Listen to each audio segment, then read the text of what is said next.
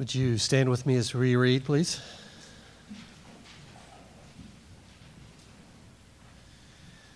We'll be reading from both Isaiah and Galatians, but for the sake of time, we will not read all of Isaiah, just verses 4 through 9. Surely he has borne our griefs and carried our sorrows, yet we esteemed him stricken, smitten by God, and afflicted. But he was pierced for our transgressions. He was crushed for our iniquities. Upon him was the chastisement that brought us peace, and with his wounds we are healed. All we like sheep have gone astray. We have turned every one to his own way, and the Lord has laid on him the iniquity of us all. He was oppressed, and he was afflicted, yet he opened not his mouth. Like a lamb that is led to the slaughter, and like a sheep that before its shearers is silent, so he opened not his mouth. By oppression and judgment he was taken away. And as for his generation, who considered that he was cut off out of the land of the living, stricken for the transgression of my people? And they made his grave with the wicked and with the rich man in his death, although he had done no violence, and there was no deceit in his mouth. For all who rely on works of the law are under a curse, for it is written, "Cursed be everyone who does not abide by all things written in the book of the law and do them." Now it is evident that no one is justified before God by the law, for the righteous shall live by faith. But the law is not of faith, rather the one who does them shall live by them. Christ redeemed us from the curse of the law by becoming a curse for us. For it is written, "Cursed is everyone who hanged on a tree." So that in Christ Jesus the blessing of Abraham might come to the Gentiles, so that we might receive the promised Spirit through faith. The word of the Lord. Thanks be to God.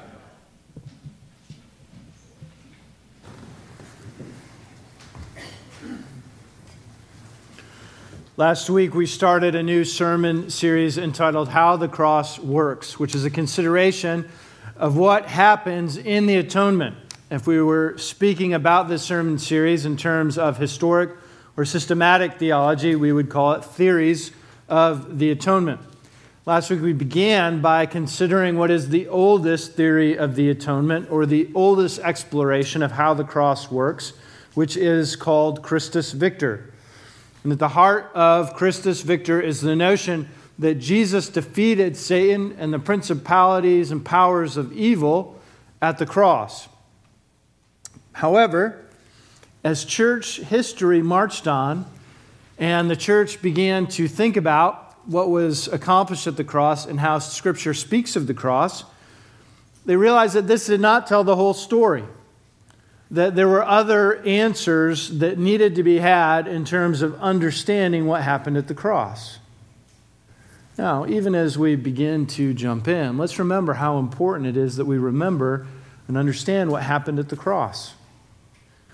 The cross is the very baseline of our salvation. It's the baseline of everything we do and engage in at Rockwall Pres in terms of cross, community, and cultivate. But not only is it the baseline of our salvation, it is also the paradigm of our discipleship. When Jesus says, "Pick up your cross and follow after me," he is saying, if you understand what it means to come after me, it will look like engaging the cross that I have engaged in, that I have taken up. And so both for our salvation and for the road that we are expected to trot as his disciples, we have to understand fully what happens at the cross and its implications. So, Christus Victor gave us a piece of that answer. It was one lens through which to understand what is happening on the cross, but it is not the whole story. And you need to fast forward to the medieval ages and enter Anselm, a pretty sophisticated and gifted medieval theologian. And what Anselm said was there's a lot of talk about a debt needing to be paid in Scripture. He would employ the word satisfaction a great deal. Sometimes his theory of the atonement is referred to that way. And Anselm's basic notion was, through human sin, much damage has been done to the creation. And there must be a payment made for the damage that is done. Now, you might understand it in this sense. Imagine that I broke Ricky's taillight to his car. Now, damage has been done. How is that damage going to be fixed? Well, I can pay for that damage to be fixed since I did it. Or Ricky could say, you know what, Ryan, don't worry about it. I forgive you. I'm going to absorb the cost of getting it fixed. But in order for the taillight to be fixed, some payment needs to be made. Either I can make it, having done it, or Ricky can make it, having absorbed the cost unto himself. This is what Anselm brings to the table. He says there must be a payment made for the damage that's been done in the creation. All well and good. But it was grasping at a piece of the larger picture. And it wasn't until you fast forward another couple hundred years to the Reformation, in which the Reformers, particularly Martin Luther, recognized that yes, Anselm has part of this correct, but what must be paid is deeper than simple damages. In other words, imagine that I had broken Ricky's taillight out of malicious intent. Suppose that I am jealous of Ricky's car, or I'm jealous of Ricky and hate him and want to cause him pain. Does not some payment need to be made for the actual condition of my heart? Isn't there some penalty that needs to be made to curb perhaps my behavior or to control my tendency to do wrong? We live in a society in which we constantly hand down penalties to try to curb certain forms of behavior, and so that payment or restitution may be made. And this was the larger picture of understanding what Anselm began to understand through the lens of satisfaction. It was the notion that, yes, payment must be made for the damage that is done to creation, but it's much more than that. Payment must be made in terms of actually being punished. You've done something wrong that has alienated the holiness of God. The result of that is a punishment so that God's character might not be compromised. And this becomes known as penal substitution. Penal in the sense of penalty, substitution in the sense that someone has stood in your place. Now, sadly, we're going to talk about at some length today why we've really distanced ourselves from this particular theory of the atonement, which is surprising because it's been so important in our tradition. But one way, right at the bat, that I want you to be thinking about in terms of the ways that we do distance ourselves is when we think of substitution, we like to think of Jesus as our substitute in physical death. But we really don't like to think of him in the sense of being our substitute in terms of eternal death, eternal separation or suffering hell. But that's what penal substitution is about, that Jesus takes the full penalty, physical death and eternal death, on our behalf in our place. Once we start losing that, we lose much of the gospel. And so what I'd like to do is to spend a little bit more time making sure we understand biblically the notion of penal substitution. Then 2, consider what happens when we give up sin and guilt. And thirdly, consider what happens when we compromise God's holiness. In other words, first thing we're going to do is biblically look at penal substitution. 2 important components of penal substitution are, 1, our human sin and guilt. And so we're going to look first at what happens when we compromise on that. And then lastly, we're going to look at what happens when we compromise on God's holiness, which is another essential component of understanding penal substitution. So, what does it mean to really understand this theory of the atonement? That Christ is our substitute in our punishment. There are 3 basic components to understanding this theory of the atonement. Number 1 is understanding human sin and guilt. The Bible holds that you have engaged in rebellion against God, that you've engaged in sin, and that you are guilty as a result of that sin. We could turn all over the place, but if we turn to the Old Testament, we could look at Ecclesiastes 7:20. Surely there is not a righteous man on earth who does good and never sins. Or we could turn to the New Testament and look at the beginning of Romans, where for the first 3 chapters, Paul basically spends all of his time making sure that we understand that the human race is condemned by sin. And in 3:20 writes, "For there is no distinction, for all have sinned and fall short of the glory of God." Point number 1, you have sinned. As a result, there's no one who hasn't sinned. You've fallen short of the glory of God. Now, why does this matter? Point number 2, God's holiness. We can't conceive of law breaking, of sinning against God, as something that is impersonal, as something that does not offend his character and who he is. In the same way that, can you imagine a son who defiantly rebels and mocks and compromises the integrity of his household as he launches an assault against his father? Would you ever say to the father, why would you take that personally? Right? It's absurd. It's also absurd to say that God, the Creator, would not take your sin and rebellion personally, as he is your heavenly Father.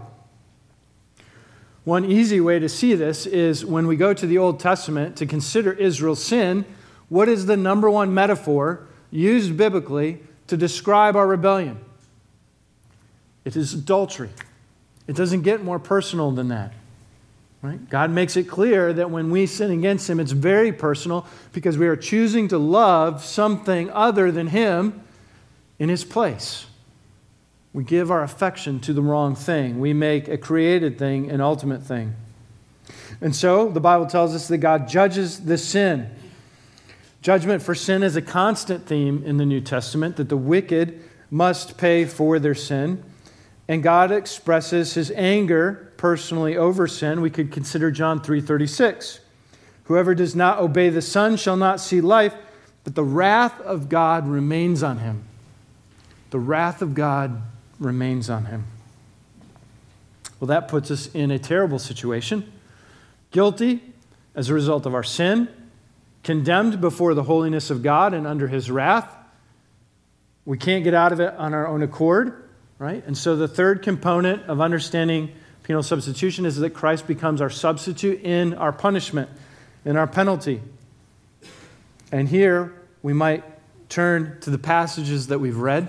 Isaiah 53, verse 7 in particular, he was oppressed and he was afflicted, yet he opened not his mouth, like a lamb that is led to the slaughter, and like a sheep that before its shears is silent, so he opened not his mouth. Passages like Psalm 53 in the Old Testament are fascinating because they're almost born out of an unbearable tension. When Psalm 53 comes on the scene, no one's thinking, oh, this will be fulfilled by God coming in the flesh and taking on the sin of humanity and dying on a cross. But it's a voice that erupts out of the Old Testament because you have God's people realizing that they cannot possibly keep the law, and that they're alienated from God, and that they are incapable of fixing this situation. So you have the expectation, right? God starts to reveal the hope that he will provide a servant who will stand in the place and actually resolve the tension of a disobedient people who cannot save themselves. That's what we read in Isaiah 53. Then by the time we get to the other side of the resurrection, right, Paul is constantly drawing on these passages, clarifying them for us. In Galatians 3:13, he writes, Christ redeemed us from the curse of the law by becoming a curse for us. Jesus allows himself, even though he has not sinned, to be cursed, for it is written, cursed is everyone who is hanged on a tree. And thus Jesus takes upon himself the penalty for our sin and guilt. Right? That, in a nutshell, is penal substitution. You are guilty for sin. This is an affront to God's holiness that he must punish. His wrath is upon you. You are in big trouble and hopeless and helpless unless someone stands in your place, and that's why God shows up in Christ, to stand in your place. Now, there are few, in my opinion, there are a few doctrines as subject to being given up or debate or being pushed to the wayside, as is penal substitution today. You have people talking about in all kinds of ways, whether it makes God seems a monster to require this. How does an innocent person dying justify a wicked person? That doesn't seem just. To the notion that is God this serious about sin? Boy, it seems like a real buzzkill. Right? Isn't he kind of loving and forgiving and gracious? Are we taking sin more seriously than God is taking sin? It's this kind of language that is increasingly permeating our culture, even our Christian culture. And so I want to ask those two questions. What happens when we give up or compromise on human sin and guilt? Number one. And number two, what happens when we give up or compromise on God's holiness? Right? And part of this is what people are essentially doing when they engage in this line of thinking is saying there are aspects of Scripture that I'm going to term archaic or outdated or not applicable because I don't really like them. And therefore, if I push them aside, I get a picture of God and a picture of the gospel that I like quite a bit better. And that doesn't bear down on my life nearly as much. And that's what I'm going to live with and move forward with. But as one theologian pointed out, when you start, Scripture is an organic whole. And when you start taking out pieces of the organic whole, you compromise everything. This theologian compared it to, we sometimes think now that we can manipulate DNA. There's a lot of talk about going into ecosystems and changing them. Particularly a lot of talk about taking out that very nasty mosquito. I think the Egyptian one that carries all the diseases, particularly malaria. So some biologists say, well, what if we just go in and take out that mosquito? Overnight, we will remedy the world of all kinds of ailments. But there's another school of biologists say, you don't know what's going to happen when you mess with the food chain. And you don't know what's going to happen when you mess with the DNA of a mosquito. Right? There will be consequences that will be unintended, and you cannot foresee them. When we start messing with Scripture and taking out pieces or reducing aspects that we don't like, there are unintended consequences. And the major consequence that I want to show you today is that by taking out some of what we might feel is bad, we compromise the good. If you do not preach the bad news, you cannot preach the good news. And if you make the bad news less bad, you make the good news less good. So the first point, what happens when we give up sin and guilt? Recently, I had two interesting conversations with people in my neighborhood about faith. And one was with a woman who wanted to articulate that it was dumbfounding to her that people still judged other people, by such archaic standards like the Bible. Why can't we just let people do what they want to do and live the way they want to live their life, right? And not speak into it unless they're actually hurting someone? And so we talked about that, but I offer that to you as an example simply, right, of what our culture has come to venerate, which is tolerance. This notion that, hey, why are you Mr. Judgmental? Why don't you back up? You don't have any ground to stand on here, and we're just going to let everybody get along, right? It's become one of the paramount values of a pluralistic society. And then I had another conversation with a woman who teaches at a Christian school in Dallas. And she was talking about how she loves her school. And one of the reasons she loves her school is that students get to speak on chapel. And the school has chapel every day. And the students get to speak on whatever faith means to them. So a Muslim, a Buddhist, a secular humanist gets up and simply says, well, I think faith is this, and this is why I like faith. And what she went on to say, she thought that was great because it was tolerant and everyone was loving one another and everyone was embracing one another. And to her, this was an exceptionally good thing. And when the subject was casually raised, well, what does God think of that? The notion was, well, why wouldn't God be great with that? Right? These are just people exploring their world and trying to figure life out. Why would he be offended with that in any capacity? Now, what is happening in that line of thinking is essentially this. Right? If we looked at the world and simplified it a little bit, we would say that the world is comprised essentially of two different kinds of religions. There's the religious system, which says that you must produce a certain caliber of merit and bring it before God, and then he will receive you into his presence. An easy example might be Islam. Right? You must keep to a certain code of conduct, And once you do, you are received into God's presence.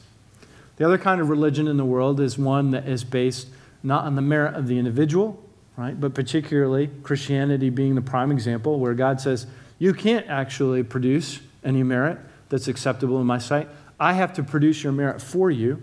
I'm going to do that, and I'm going to give it to you. You will experience it by faith, and as a result of receiving this gift, then you come into my presence. Now, what this woman, I think, not that she knew what she was articulating, but was articulating essentially a religion in which, as long as everyone is doing the best that they can, as long as everyone is committed to some level of good, everything else is essentially negotiable. Right? That's what you need to do in order to be received into God's presence. She was articulating this notion of religions in which you present a record to God and then are received into His presence. Okay? Now here's the question that I would have for her, or to have for the many people around us in our community, and maybe you wrestle with this kind of question. Right? For these people who bring the record and are doing the best they can, they're trying to do good and receive right standing with God. Okay? All well and good. Where in your system is there a place for a moral failure? You see, I recognize that I never live up to my standard. I fail all the time, every week. And so I don't really think that I'm doing good enough. And so if your system allows people to stand in God's presence when they're doing good enough, no, I don't think I'm doing good enough. So, and what about all the people who think that they have failed in some capacity, or think that they are unworthy in some capacity? Where is there room in your system for those people? And that's kind of a humming and a hawing, right? Because they'll never say that we allow everyone. Right? You can't say that we'll allow the psychopath or Hitler to stand before God and to present some case. They're not doing good enough. So somewhere, abstractly in there, there's a line. On one side, you're not doing good enough, and on the other side, you are doing good enough. And if you commit to that kind of system of thinking, you have big questions to answer. How do you know when you've done enough? Who gets to decide? Right? Who draws that line? And you realize that you are in a hamster wheel.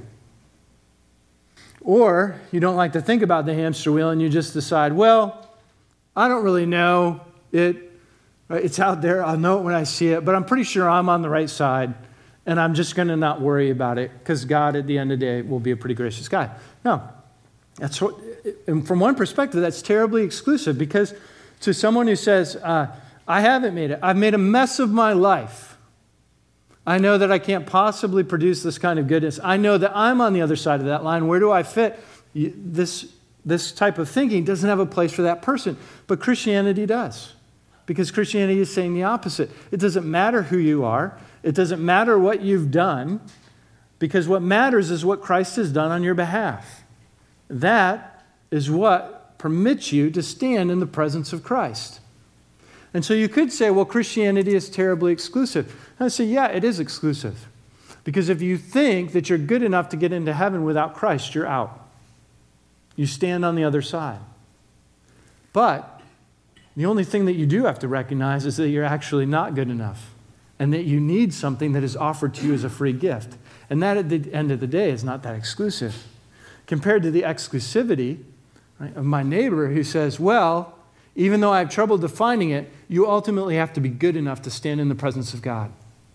And that excludes everyone who's not good enough. And it's horribly exclusive. So you see what just happened. If we start to negotiate on the nature of human sin and guilt, and to say that you are really bad, and that you have really alienated your relationship with God, and there is nothing that you can do, if we negotiate that and start to say, actually, you can make yourself pretty good, at least good enough to get in, you've totally diminished, right, the actual grace that God has extended to you. The grace of the gospel is that it doesn't matter who you are. The worst murderer can repent and be visited by the Holy Spirit and believe in Jesus Christ and be redeemed. Right? But to reduce sin and guilt is to reduce the beauty and the inclusiveness and the broadness of the gospel. Right? By starting to knock out some of the bad, we lose a whole lot of the good. Secondly, what happens when we compromise God's holiness? Now, compromising God's holiness can often go one of two different ways, depending on where you grew up and how you think about God. Some of you grew up in the church, and you have considered yourself to be a long-standing Christian, and for most of your life, you have confessed that Jesus has died in your place. And you celebrate that reality. But often what you mean by that is that Jesus has died a physical death for you. In other words, he came and he lived the life that you couldn't. He was obedient to the law, and then he was cursed by hanging on a tree. So he took that physical death. But you have a tendency, even if you're not thinking about it directly, to stop there and to not continue to go forward and say, no, Jesus took all of my penalty, and my penalty included not just physical death, but eternal separation from God. It included suffering, the suffering of hell. Wait, so Jesus went through that as well? Yes, he did. Right? We see it at the cross. Right? When Jesus cries out, my God, why have you forsaken me? You see the Father turn his back on the Son because of the sin that the curse that the Son has taken upon himself. Now imagine for a moment how much that hurt, the suffering that was involved in that. Right? You have an acquaintance that blows you off. You think, that kind of hurt. I'm a bit offended. But then think about your closest friend or your spouse, someone that you are deeply intimate with, and they say, I hate you, I want nothing to do with you, I'm turning my back on you, good luck. That's deeply wounding. That's kind of a lifetime wound. Some of you know that. But can you imagine a relationship in which there is no beginning? The relationship between the Father and the Son, which is perfect. And suddenly that relationship is torn asunder, and the Father forsakes the Son. Essentially, you would have to take your worst emotional pain and magnify it 1,000,000 times, and you might just taste a shadow of what the Father and Son experience, right? He enters into eternal suffering, existence apart from the presence of the Father. And not only that, but if Jesus only had to die a physical death, right, he would have been out 20 seconds. Instead, he's out days. And we don't have the details of those days, but the Orthodox Christian faith has always held that in some capacity, Jesus surrenders himself to the power of the Prince of Darkness. That he goes and suffers the punishment that we were due. We refer to it historically as the harrowing of hell. Right? Jesus does not just die a physical death, right, to remedy your condition. He suffers separation from the Father. He suffers in some capacity under the devil, right, until he's set free, raised from the dead, because death could not hold him. But that's the degree of suffering that he endures to handle God's wrath, which is based on God's holiness. And if we start to say things, which I hear all the time of late, well, we take God's holiness far too seriously. And here's one that it seems to be almost becoming a mantra of our neighborhoods. As I think about me being a father, I act toward my kids in a very gracious way. I would expect that God's going to be as gracious to me as I am to my kids. And so he's just not going to be, all the talk about him being so serious about sin, it's overrated. It's overblown. But in that, what are we doing? We negotiate the holiness of God, and we negotiate his wrath, and then we say what Jesus had to do wasn't that serious. Right? He didn't necessarily have to actually suffer the way that we're talking about him suffering. And by compromising on God's holiness, you've compromised on his love. In other words, Jesus didn't have to go to those lengths, right? Suffering in hell, eternal separation from the Father, in order to redeem you if we're blowing God's holiness and his wrath out of proportion. If we give up the bad or minimize it, we give up a lot of the good. The other way that we compromise on God's holiness is a more modern condition, often seen in people who don't necessarily grow up in the church, but may have some affinity for Christianity.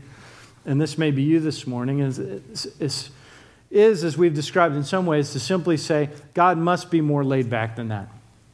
He can't be taking sin so seriously.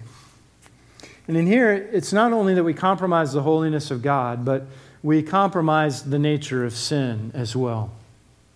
Because what is sin? Yes, sin is breaking God's law. It's being disobedient.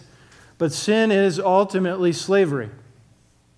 In Romans 1, Paul describes sin as we, humanity, deciding to worship aspects of the creation and giving them ultimate authority. So whether it be your job or your role as a parent or power or money or sex, any of these things, you begin to find your life and identity in those categories and you pour yourself into them to the degree that you sacrifice because it's an idol and you give your heart to it and you think it will give you life, but it demands more and more of you, and this is why we would call sin slavery. Now imagine that you are a parent, and even if you're a young person, you can imagine being a parent and watching your child go down a road of slavery and bondage to some entity. Should you be more laid back? Are you overreacting to be angry toward what is consuming them? Well, why would we think any less of our Father if He loves us that He would be angry at what is consuming us? E.H. Gifford put it this way: human love here offers a true analogy.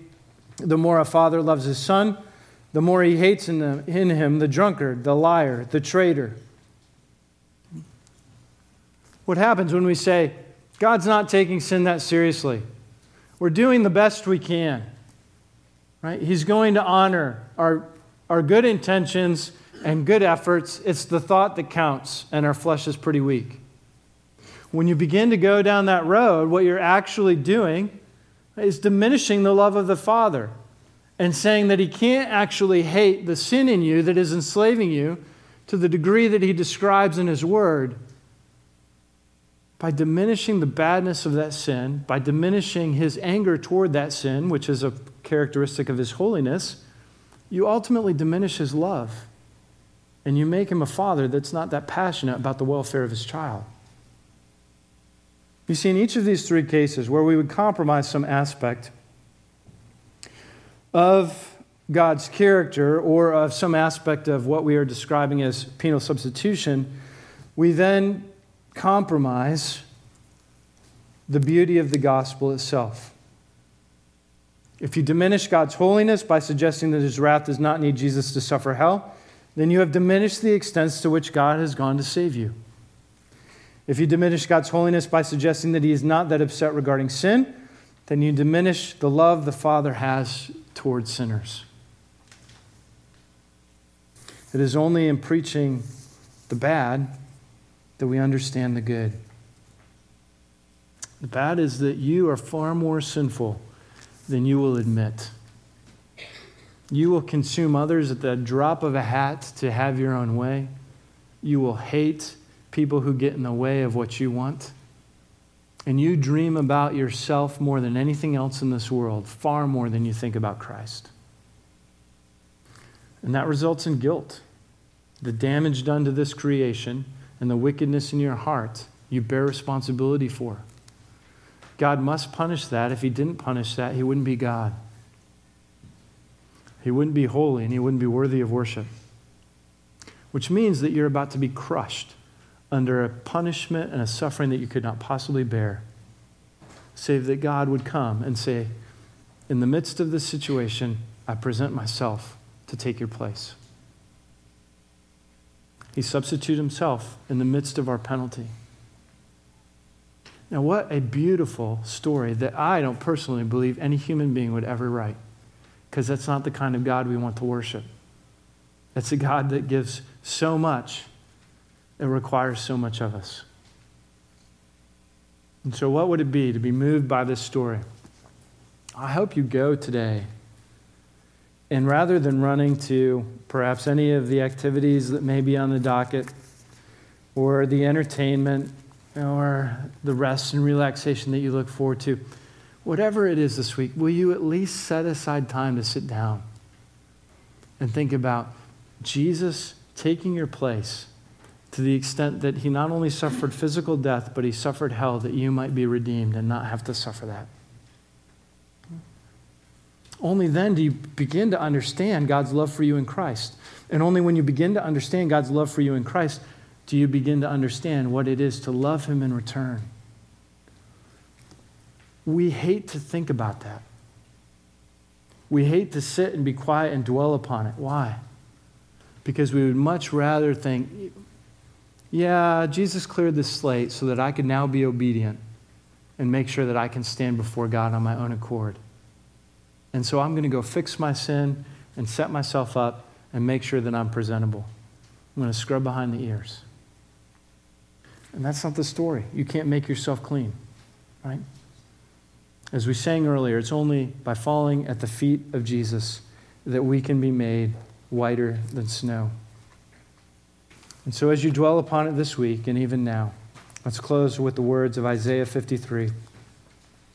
Surely he has borne our griefs and carried our sorrows, yet we esteemed him stricken, smitten by God and afflicted. But he was pierced for our transgressions, he was crushed for our iniquities. Upon him was the chastisement that brought us peace, and with his wounds we are healed. All we like sheep have gone astray. We have turned every one to his own way, and the Lord has laid on him the iniquity of us all. Let's pray. Our Lord Jesus, Lamb of God, slain before the foundation of the world, we confess to you that we are wayward sheep, and we would wander anywhere given the opportunity, save for the love that you have expressed to us in being our substitute. Would you help us? Would you send your Spirit to impress upon us what it means for you to take our place and for the love that is entailed in such an act? And I pray that you would reduce each of us to our knees this week in thanksgiving, in praise, and a desire to love the one who has loved us so deeply. We ask for your help and grace in this in Christ's name. Amen.